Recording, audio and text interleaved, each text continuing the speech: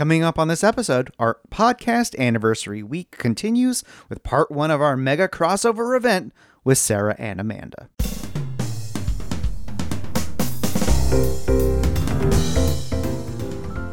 Welcome to episode 344 of the Big Gay Fiction Podcast, the show for avid readers and passionate fans of gay romance fiction. I'm Jeff, and with me as always is my co-host, husband, and it's a birthday boy. It's Will. Happy birthday. Oh, thank you so much. I'm not sure turning 49 is worth celebrating, but I'll take the well wishes anyway. We'll do something extra super big on the podcast next year when you hit that big 50 mark. All right, Rainbow Romance readers, it is time for the big crossover that we've been talking about for a few episodes now. It was so incredibly fun to hang out with Sarah and Amanda from Smart Podcast Trashy Books. In the past, we've been on each other's shows, but those were more traditional interviews, usually about specific topics. In this case, it was all about getting together to talk and answer some questions from both of our Patreon communities. You may remember when we talked about getting ready for this crossover that this really happened because we love the Ask Me Anything episode Sarah and Amanda were doing on Smart Podcast Trashy Books over the summer. And we actually invited ourselves over to see if we could hang out with them to get in on that fun. I'm so happy they said yes, because it was really the best time. We ended up talking for so long that what we thought would be an episode that we would both share on each of our shows turned into a 2-part crossover. Now, in this part of our chat, we talk about the years of podcasting that we've all done, vintage YA romances, TV theme songs and some of our favorite TV shows, first dates, and of course, we talk about lots of books too. So let's get this party started as Sarah and Amanda introduce themselves. I'm Sarah. I do a lot of stuff, but I'm the host of Smart Podcast Trashy Books. I run Smart Bitches Trashy Books with Amanda, and I am part of Jeff and Will's Patreon. So I knew in advance that this was coming. I saw the post about it after we emailed about it. So I have known about this podcast for a while. Hey, who are you? I'm Amanda. I do a lot of book-related things. Namely, I work for Smart Bitches Trashy Books. I'm on the podcast frequently, and I do other book stuff. I review romance novels. I work at a bookstore. I talk about books all the time. Can I start with a question? Sure. Jeff and Will, 6 years? Holy crap! So exciting! Yeah, it's crazy. The week that this crossover airs, we are having our 6th birthday. That's so cool. It feels like forever ago and yesterday that we had the idea to start the show. And yeah, 6 years on, here we are, 340 something episodes down the line and still having a good time with it, which is all important to still be having a good time with it. But what is that in internet years? You have dog years to human years. Like, what is 6 internet years? I think when I think about it in terms of podcast years, it's probably 20. Oh my God. You're like OG podcasters. Right? When you think about how many shows can start fast and then go, oh, we're done. I remember very clearly listening to Linda Holmes on Pop Culture Happy Hour, and I want to say this was probably 2017, saying that 2017 was going to be peak. Oh, hey, remember that podcast I started? It turns out that's a lot of work. Never mind. I was like, it's been 2017, 2018, 2019. We still have new podcasts. Now we have exclusive podcast hosting. Like we have exclusives with Luminary. We have exclusives with Spotify. Yeah. Like it's changed a lot in 6 years. And there's always like the podcasting trend, right? A couple years ago, it was like true crime. Yeah. Now what is it? I feel it's maybe still true crime. But there are a lot of like limited series now, like topical limited series about like news stories that are happening, like MLM stuff. I like the rise of podcast fiction that's happened. Oh, there's some really good ones. Yeah. Moving fiction and telling stories in a different way than you would tell it in an audiobook. It's kind of same but different because it's a little more like radio play. Yes. Like podcast fiction. And I find that really exciting in the ways that people are pushing the storytelling in a different way in that medium. And it's also interesting to see what happens. Some of them just stay like podcast fiction, but some of them get turned into like graphic novels, actual like books. Like it's really interesting. The Bright Legends. Well, there's like Homecoming. I think that was turned into a like Julia Roberts limited Amazon Prime series. Like it was turned into like a TV show. So it's really interesting to see like what happens to those pieces of fiction. Yeah, it's nice to see the adaptations. You mentioned the Bright Sessions, and I've been obsessed with. I listened to the podcast when the first novel came out, and then the novels are just really great. How Lauren Shippens expanded that into other mediums, and I wouldn't be surprised to see it turn into TV or a movie at some point. Oh, no question. And they all sort of revolve around a secret theme. What happens between you and your therapist is a secret. All of these shows that are evolving, they become very specific and topical. And you guys were smart enough to do seasons. I was not that smart. I listen to podcasts in perpetuity, and I look at my schedule and go, wow, seasons would be fun. But you know, we don't really do a season. We declare our birthday to be the start of a new season, but we've never had a season break. But we should take a break. We've tried. We've thought about it. It never quite seems. It never works out for me either. Yeah, the only time I can remember you taking a break was when you did that mini series around the RWA stuff that went down, and you did so many shows so fast. You're like, I am taking a Friday off. Yes, I took off one Friday, just one. I'm going to ask Sarah a question. As we're recording this, you've just done the first recap of Sweet Dreams. I did. Which I totally dug your recap of. I can't believe there was death in that book. What the hell's up with that? It was formative for me, first of all. Wait, the romance, and then he dies at the end, and it's like super sad. Okay, first of all, can I just back up and say thank you? That compliment means so much to me because I am still nervous about being the only one talking. I'm having the best time because vintage YA is some weird business. The one I'm reading next is about a girl who's very scared to talk to boys. And so her friends get together and come up with a plan for her to flirt with a different guy every day of the school week. And then they have to come up with scripts and contrived circumstances for her to talk because otherwise she freezes. There is some heteronormative dating weirdness in this. Oh, my Lord. Because this was 1981. They might as well go to a sock hop. Some of the future episodes, you'll have guests and stuff. Like I guess Amanda's going to recap one with me. I asked you guys to recap one with me. I try to convince my sister. Shayna. I'm trying to convince my younger sister. She's a French teacher in a middle school. So she'll have a lot of opinions about YA dating. That was one of the things I wanted to ask you. What's it like to just do it yourself? Like when we recap for book club, we have each other to play off of. We're like, what did you think of that? Or I could say, I hated that. Like, you're wrong. I love that. But you're flying solo there. It's so weird. It is weird. What I actually did was put a doll, like a stuffed animal, on my desk, and I'm talking to it. Oh boy. And I imagine this is the person who's listening. If you remember when I did the episode, I think I said 2 or 3 times, all right, you got your blanket, you got your tea, you ready? Because I'm really trying to talk to someone. Because you ever listen to sports talk radio and it's a guy in a room yelling at himself? I try not to listen to that, but I know of what you speak. You know what I'm talking about, right? Like the format of sports radio where there's just a dude alone in a room yelling at himself. I don't want to be the woman alone in my room yelling about a book. Listen, I'm sure like your kids like walking by the office. He's been talking for a straight 40 minutes. I'm just yelling about this dating site. My gosh, do we need to go talk to dad? Like, it is very strange to fly solo. It really is.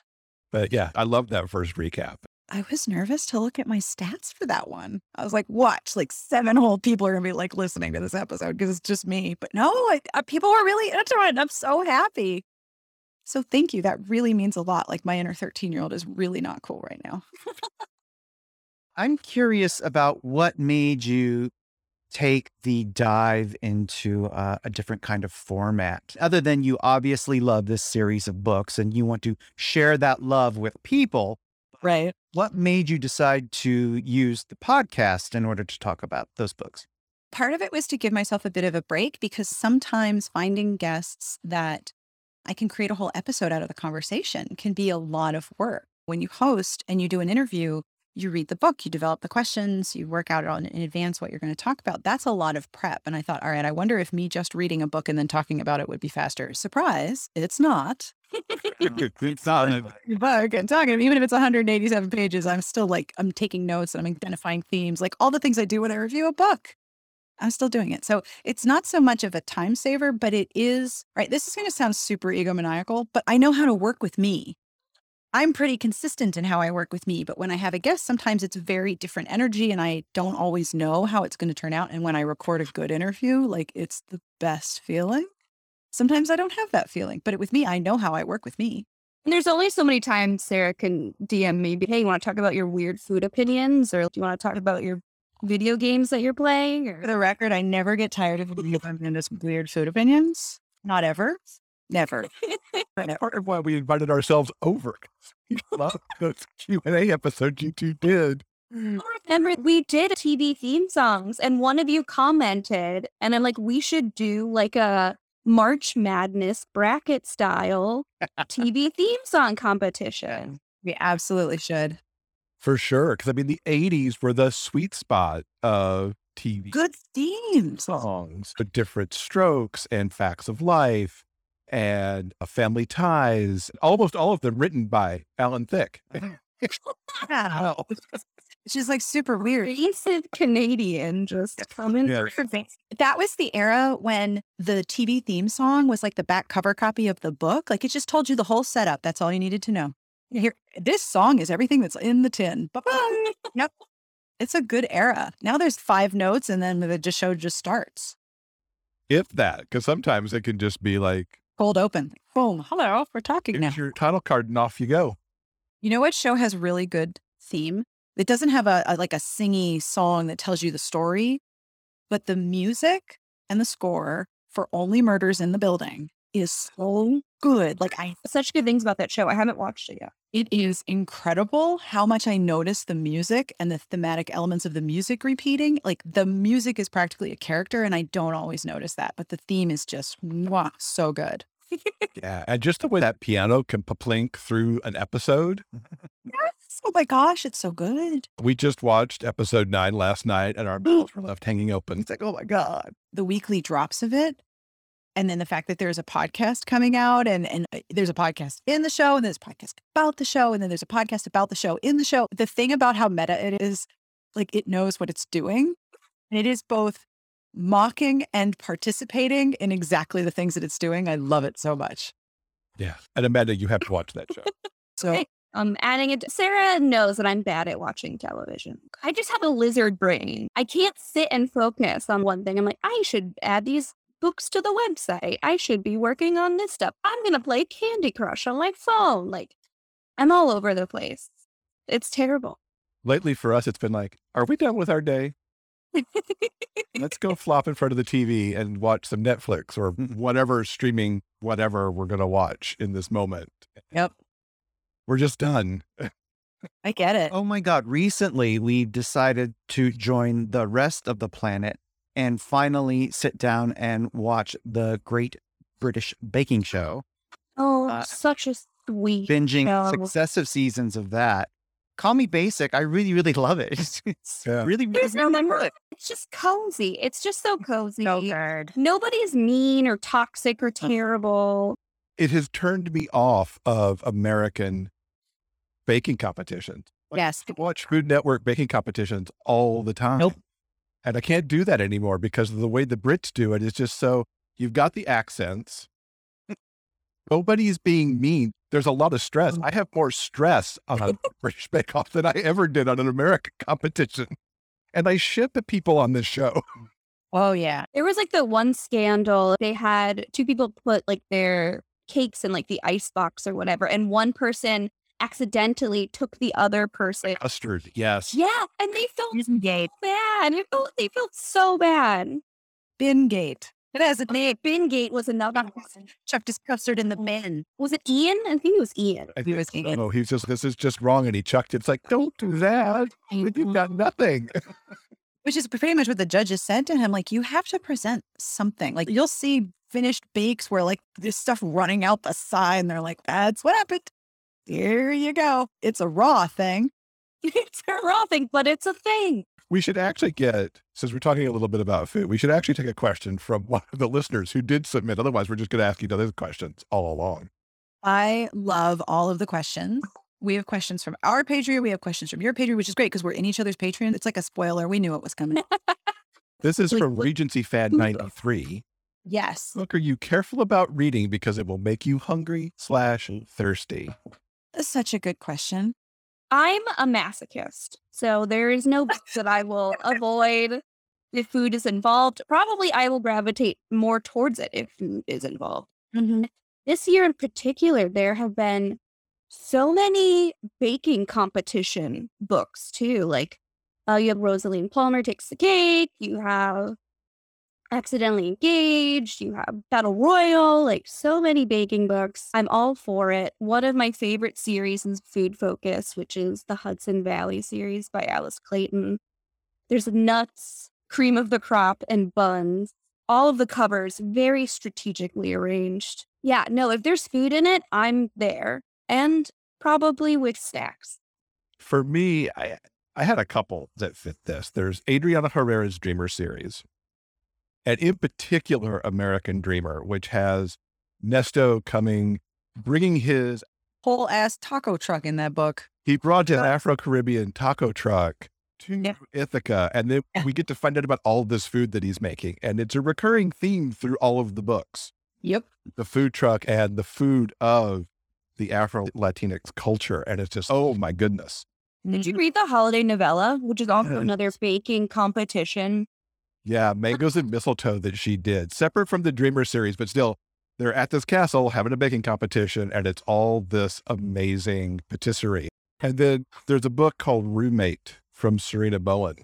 And one of the guys in that book is a baker. Mm-hmm. And he revitalizes this coffee shop bakery because of the breads and everything that he's making. And he teaches the guy that he ends up rooming with, who of course becomes his love interest, teaches him how to cook. So there's food all over that book. Oh, so good. Serena Bowen has some really good foodie ones, like her, was it Bittersweet, the True North series set in Vermont? Yep. Very food focused as well. I want to go to visit her Vermont because I know you guys are in California, and I go to Vermont every year to go snowboarding. And we go to northern Vermont. There's the bottom part, which is cold, and then there's the top part, which just is so cold you want to die. So we're in the northern part of Vermont, maybe 45 minutes from the Canadian border. And when we went this past year, the high was -10 Fahrenheit. They closed the mountains. They were like, if you go up there, it's so cold you'll die. You're not allowed to go up there. Please don't. Just don't. You're not allowed. If ski patrol sees you over there, if you're not dead, you're in trouble. Like, it was so cold, they couldn't do the thing that we were there to do. So be prepared for that. The cold will want to kill you. Actually, go right now. It's leaf season. There's a bazillion people there, but it's gorgeous. Leaf peeping season. That's right. That's right. You're about to have leaf peeping, aren't you? We're semi she is, peeping yes. right now. Yeah, in New England. I came back from Texas to some leaves on the ground, but it's still very warm. Oh, yeah. We just got fall today. It was like 85 yesterday, and today it's 63.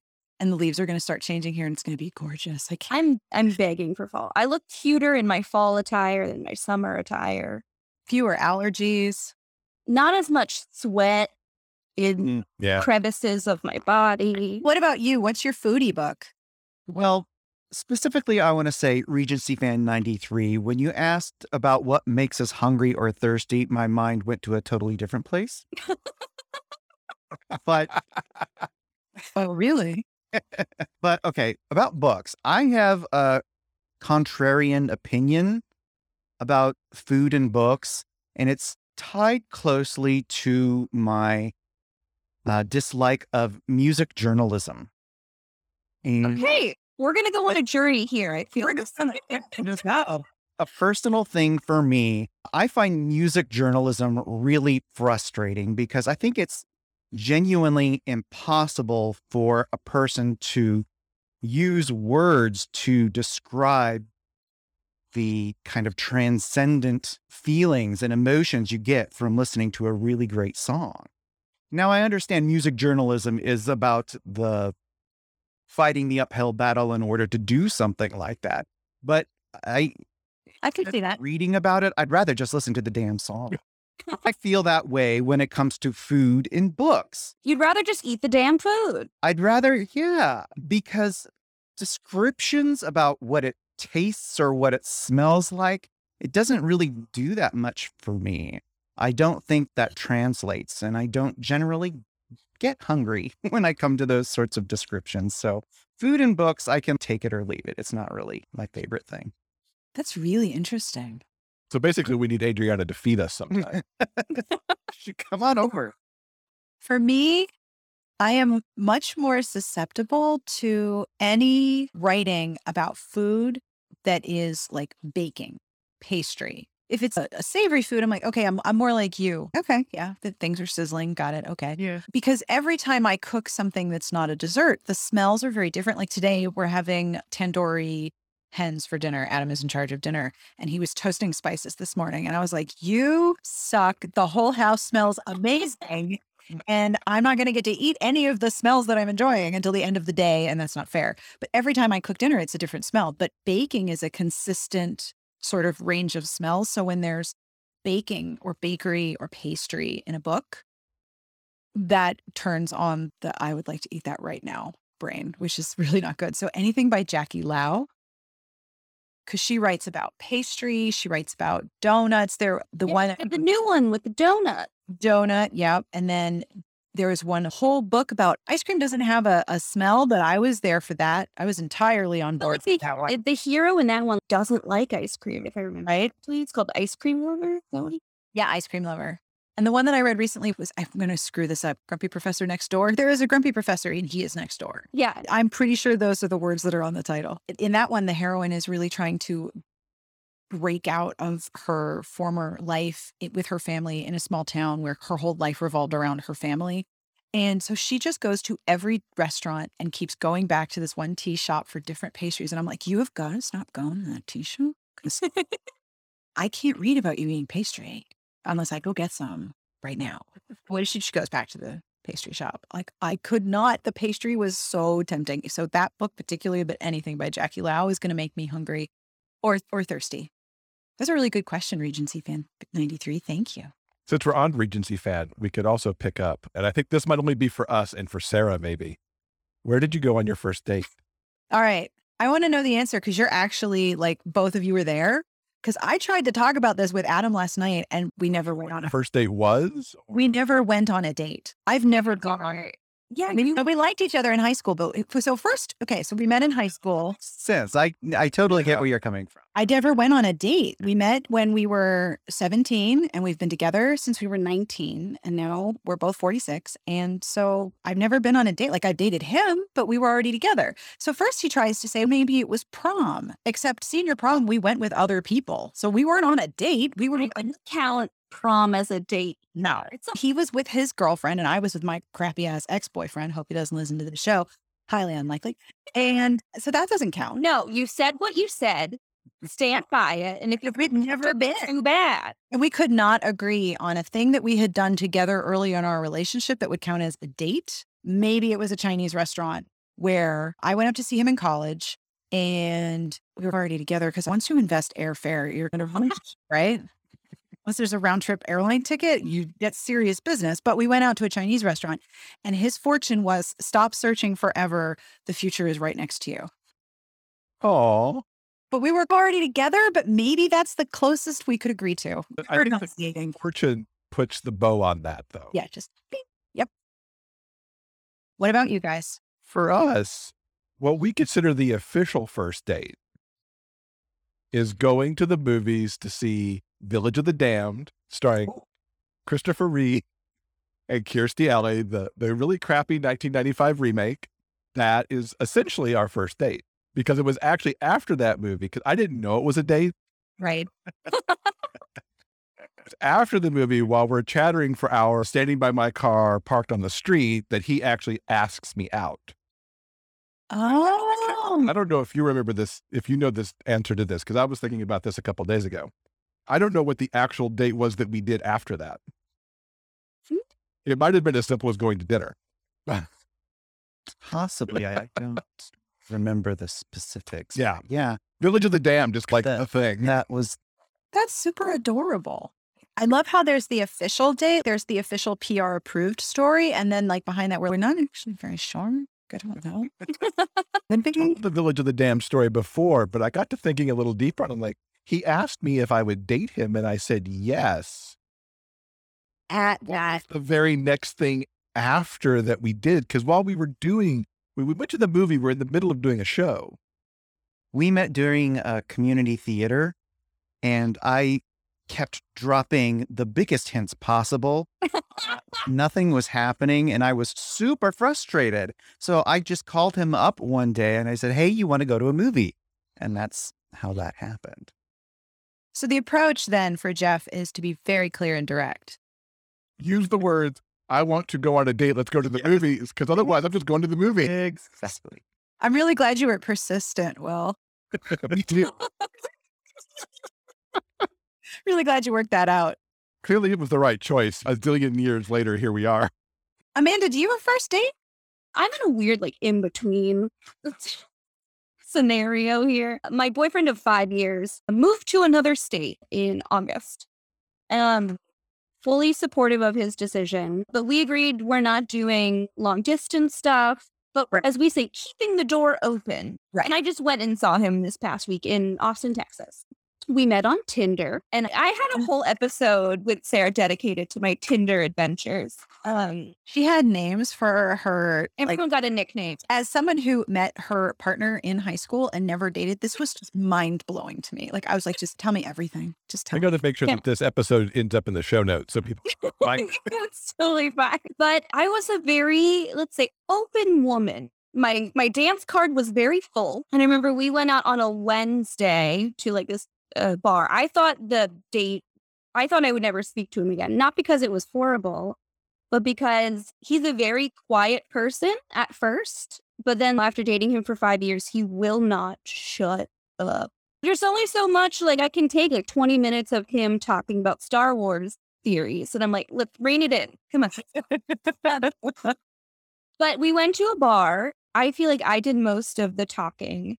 And then the rest of the time was spent looking at the dog agility competition they were broadcasting on the bar TVs. And then That is perfect first date television. Yeah. And in Boston, the Perfect. subways stop running around 12:45-ish. So I made my last subway. He did not. Oh, no. Outside of the city.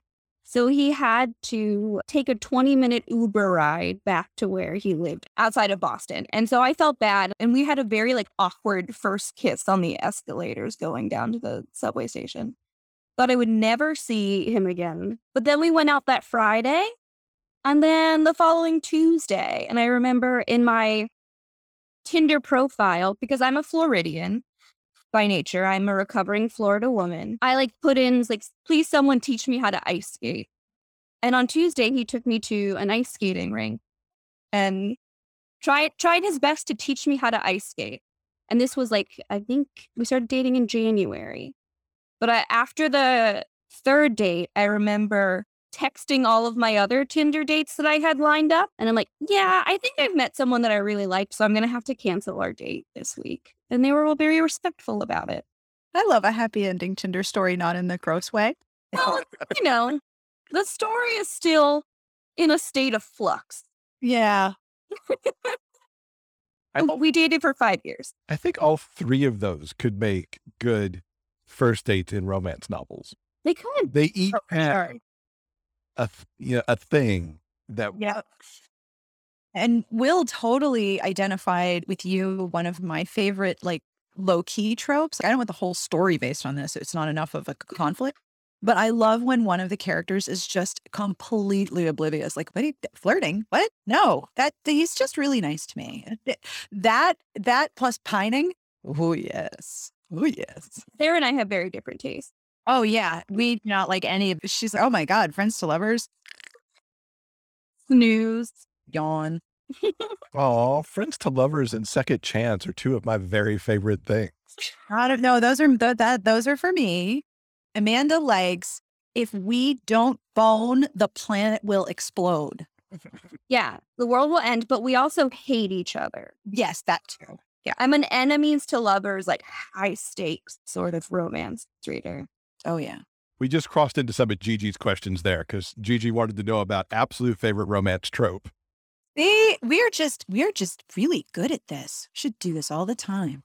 So my absolute favorite romance trope is anything that involves pining. I love pining. I love the tension of pining, or is this the right time? No, this is not the right time. Okay, I have to wait, but it hurts to wait. Like, I love pining. I love pining fresh characters, pine trees. I just want pine trees in love. That's what I want. Yeah, see, I love the second chance for the do-over. Because we figured our business out. Yeah. Yeah, either because you both knew it wasn't the right moment or because you had like crushes that neither of you admitted to, or whatever the do-over is, getting the do-over, I love it, because then you've also got whatever the history is that you carry as friends, as colleagues, whatever that was, you come back to it with all that history. You can go through that. You can do what you've been doing since. I just love a good second chance. And that foundational language of having had a shared history. It's funny, one of the things that we were talking about recently in the Smart Bitches Slack, which is our internal Slack for organizing all the reviewers, I don't like when the conflict is boundaries, someone should get some. That is not my favorite conflict. And there are a lot of books that have that, which I really struggle with. The thing about having that second chance is that this is somebody who already got to know you a little bit. And so you're already on a next level of not necessarily physical intimacy, but emotional intimacy. And that is so good. Yeah, if there's like a please go to therapy, like plot line. Yes. Like that's what you need as a therapist. I don't know what it is. I love a fantasy or a sci-fi romance, which I know is not like predominantly what is published in romance, but like in my brain, it's like, there's no therapy in space. I can be as toxic as I want. Space? What do you think Counselor is doing all the time?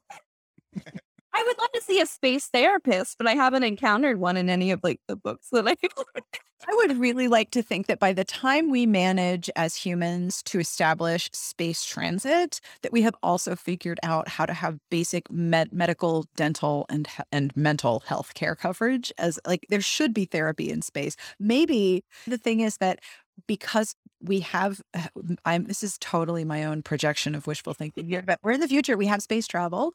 Everyone has had therapy except that really toxic person, and that person needs some help. And they get ejected out of the airlock. They get spaced. Oh my God. Write that book, Sarah. Never. No, I'm not good at killing things. So what's your favorite trope? I have ideas on what it's going to be simply because we review each. We talk about books all the time. I prefer classic, contemporary, sweet romance tropes like Jeff. I really enjoy second chances. I also enjoy situational things such as snowed in, forced proximity, only one fed.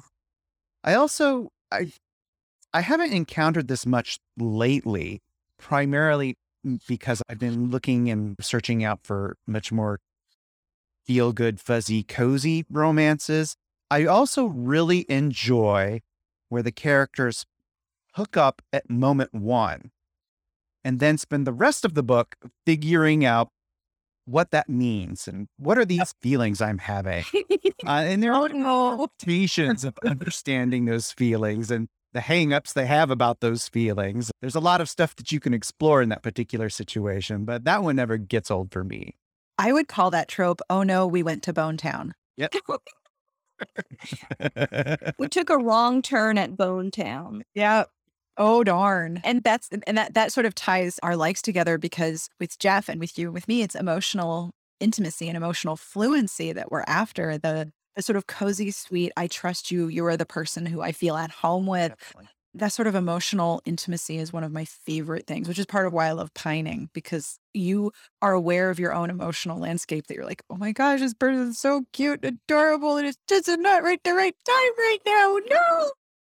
But oh no, we went to Bone Town is also really good. What we've been looking at so much during the pandemic, we really shifted for both of us into nice guys doing nice things. Yeah. Like our trope of choice overall. Oh yeah, for sure. It's like the same with British baking competitions. Uh-huh. Cozy, supportive, and delicious environments. We all deserve them. There's a tagline right there. Yeah, I support that call. All right, I want to know the answer to one of the questions from your Patreon. from March. I think I'm saying that correctly. And if I'm not, I apologize. I did look it up, but I don't know if my phonetic guidance was correct. Why do you guys move so much? I counted 3 moves so far since you started the podcast. Why do you guys move so much? Technically, we've only moved twice. It's really weird. Okay, when we lived in New York, we stayed in one place for 12 years. That's what happens. You find the place and you're like, that's it. Exactly. Oh, yeah. There's a lot of people who move a lot in New York for various reasons, but we found the place, we kept the place, and there we were. So when we bailed out of New York, which was in 2014, we came back to California. We came back to the place in Northern California, practically in Oregon, where we met in the first place. Are you both from California? Now, I'm actually from Michigan. He is. I'm from California. Yeah. Oh, okay. I'd come out here for work in the early 90s, which is how I ended up out here. So we came back and we stayed there for 3.5-ish years. When we moved back to that place, which was very rural, it was mostly to get our foot in the door back on the West Coast. We were pretty sure we weren't going to stay there. We might, but we knew it wasn't New York and this place was good to start. And we stayed there. And then we decided, because we really didn't like the fact that we could hear chickens and roosters in the morning from our house. They're loud little bastards. Ugh, nothing pisses me off. A rooster crowing in the middle of the afternoon. He was a little confused. Dude, what is your problem? I could tell you what his problem is, but I don't know what your podcast is reading. Now, see, I was enchanted by the rooster. No, not cute or funny. And I have to tell you, going back to the baking show, all those little B-roll shots they have of the sheep and the ducks and the this and the that. Oh, yeah. Oh, we need sheep and we need pheasants and stuff. Anyway, so we started looking for places to move closer to a bigger city. Like, we didn't want the Bay Area. We didn't want LA. We didn't want big, but closer to goods and services and people and things.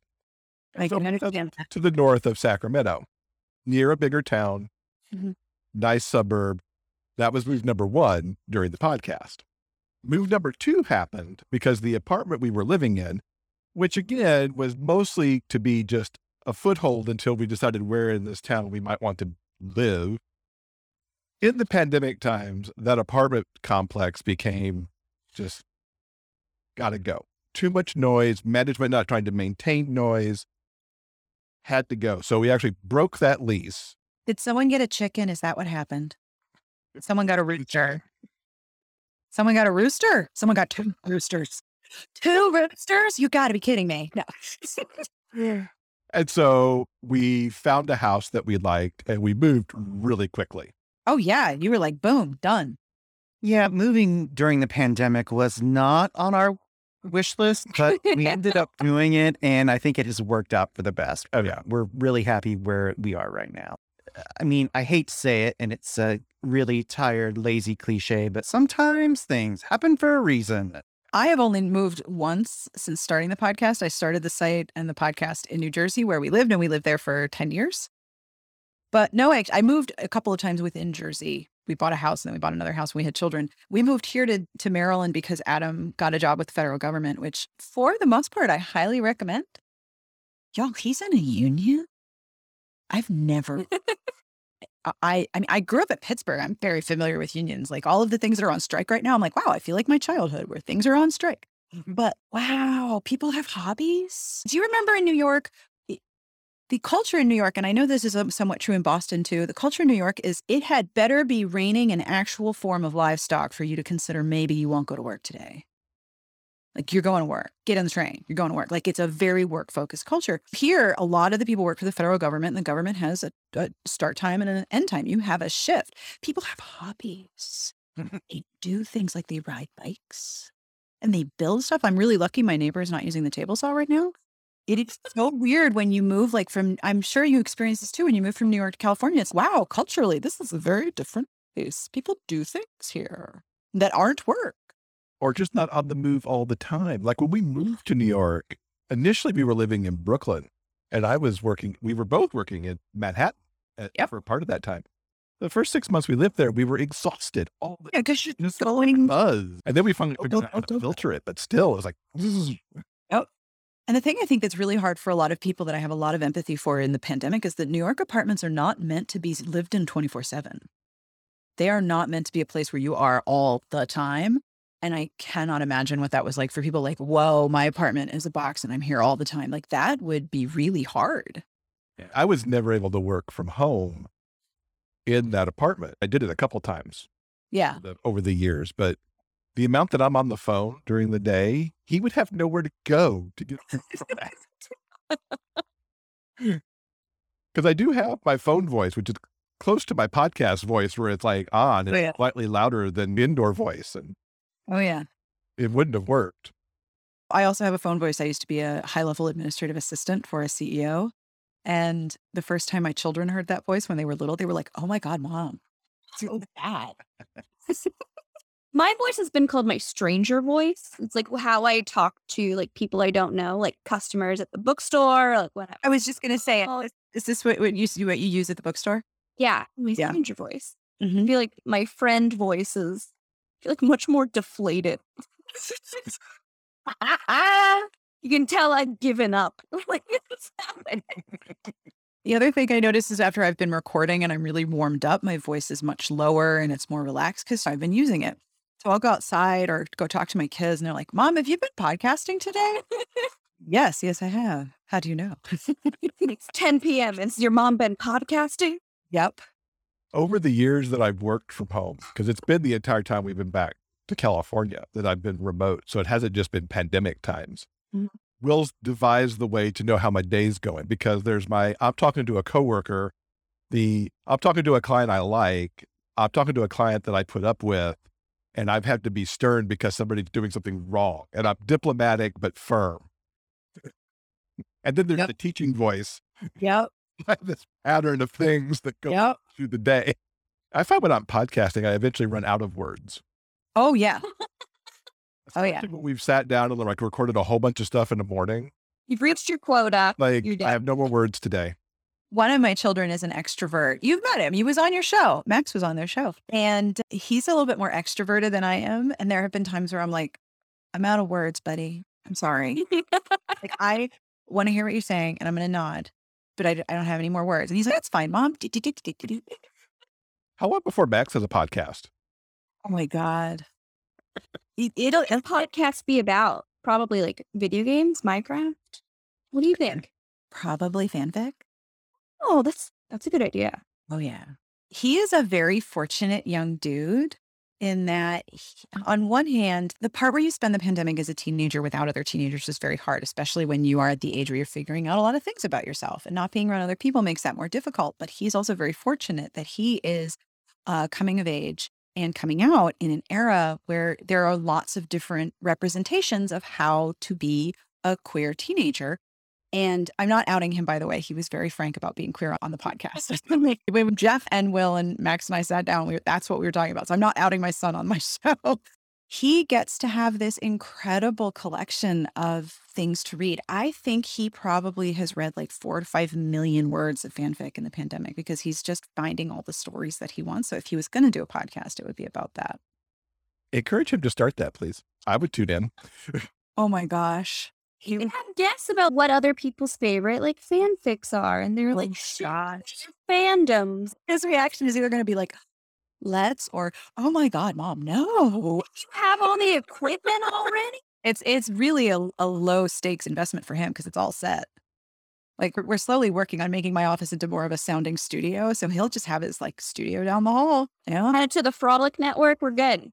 Oh my gosh, poor kid. Like there's a lot of times where I'll see people like, oh, don't you worry about your children and the literature that you read? And I'm like, my kids look at my books and they are not interested. Like they are not interested in romance. So I wonder if it's the same thing. Oh, that's my mom's thing. That's the thing my mom does. That's not what I want to do. Yeah. I'm super uncool. Like I'm the most uncool. I have 2 teenagers. I am the most uncool. So, Amanda, we brought up the bookstore voice. Yeah. And I'm just curious, like, I'm super envious that you work at a bookstore because it just sounds like the best thing. Should I be as envious as I am? There's people there, Jeff. There's people. People, yeah. I do get a 40% discount at the bookstore. So My that, entire salary. I know, that's a problem. My roommate who works in publishing, she will send me to work with a list. And she's, can you order these books for me? And she uses my discount, and then I send her a Venmo invoice for her books. I just want to like get everyone's bookstore fantasy out of the way. The rolling shelf ladder is a death trap, and it's terrible. It is not romantic or fun. You feel like you are going to die anytime you step on it. But other than that, like it's still retail. So you have those people that, what do you mean you can't get my favorite children's book that was published in the 70s and has been out of print for 20 years? Why aren't you carrying it? And I try to explain, but people don't understand. Like the supply chain for books is all sorts of borked right now. So getting any sort of book is a struggle. And I'm like, I would love to sit you down and talk to you about the logistics of this, but you're not going to understand a word I'm saying. But it's also a lot of fun. Like when someone comes in and it's like a scavenger hunt, they're like, I heard about this book on NPR and here's what I remember. It's like an in-person help a bitch out. If you're unfamiliar with Smart Bitches, we have a feature where you can submit, here's what I remember about this book, but I don't remember the title or the author. Can you help us? So that's really fun, like a little scavenger hunt. I remember this book. There are more pros than cons. And I love doing events. We just had a really cool like women in horror panel that I put together, our second annual. So that was really fun. But it's also still retail. And I have gotten yelled at. So keep that in mind. But if you're a book lover who wants to continue your habit, you can't argue with 40% off of books. And it's not just books. If we have a candle or a pair of socks or a journal, still counts. And counts in our cafe too. So 40% off of coffee and pastries and bagels and... Well, now you're just being mean. I know. And then like when the pastries reach like expiration, we like descend like locusts. They're like, pastries are going to get thrown in the trash, so take whatever you want. And then we take all the bags of croissants and cookies, and it's terrible is what I'm saying. Right. Awful. I'm glad the pros at least outweigh the cons because it keeps that romantic notion of the bookstore alive. Oh, yeah. Please don't get caught on the ladder, though, because that would suck. I avoid it at all costs. But there's such a great feeling when someone comes in.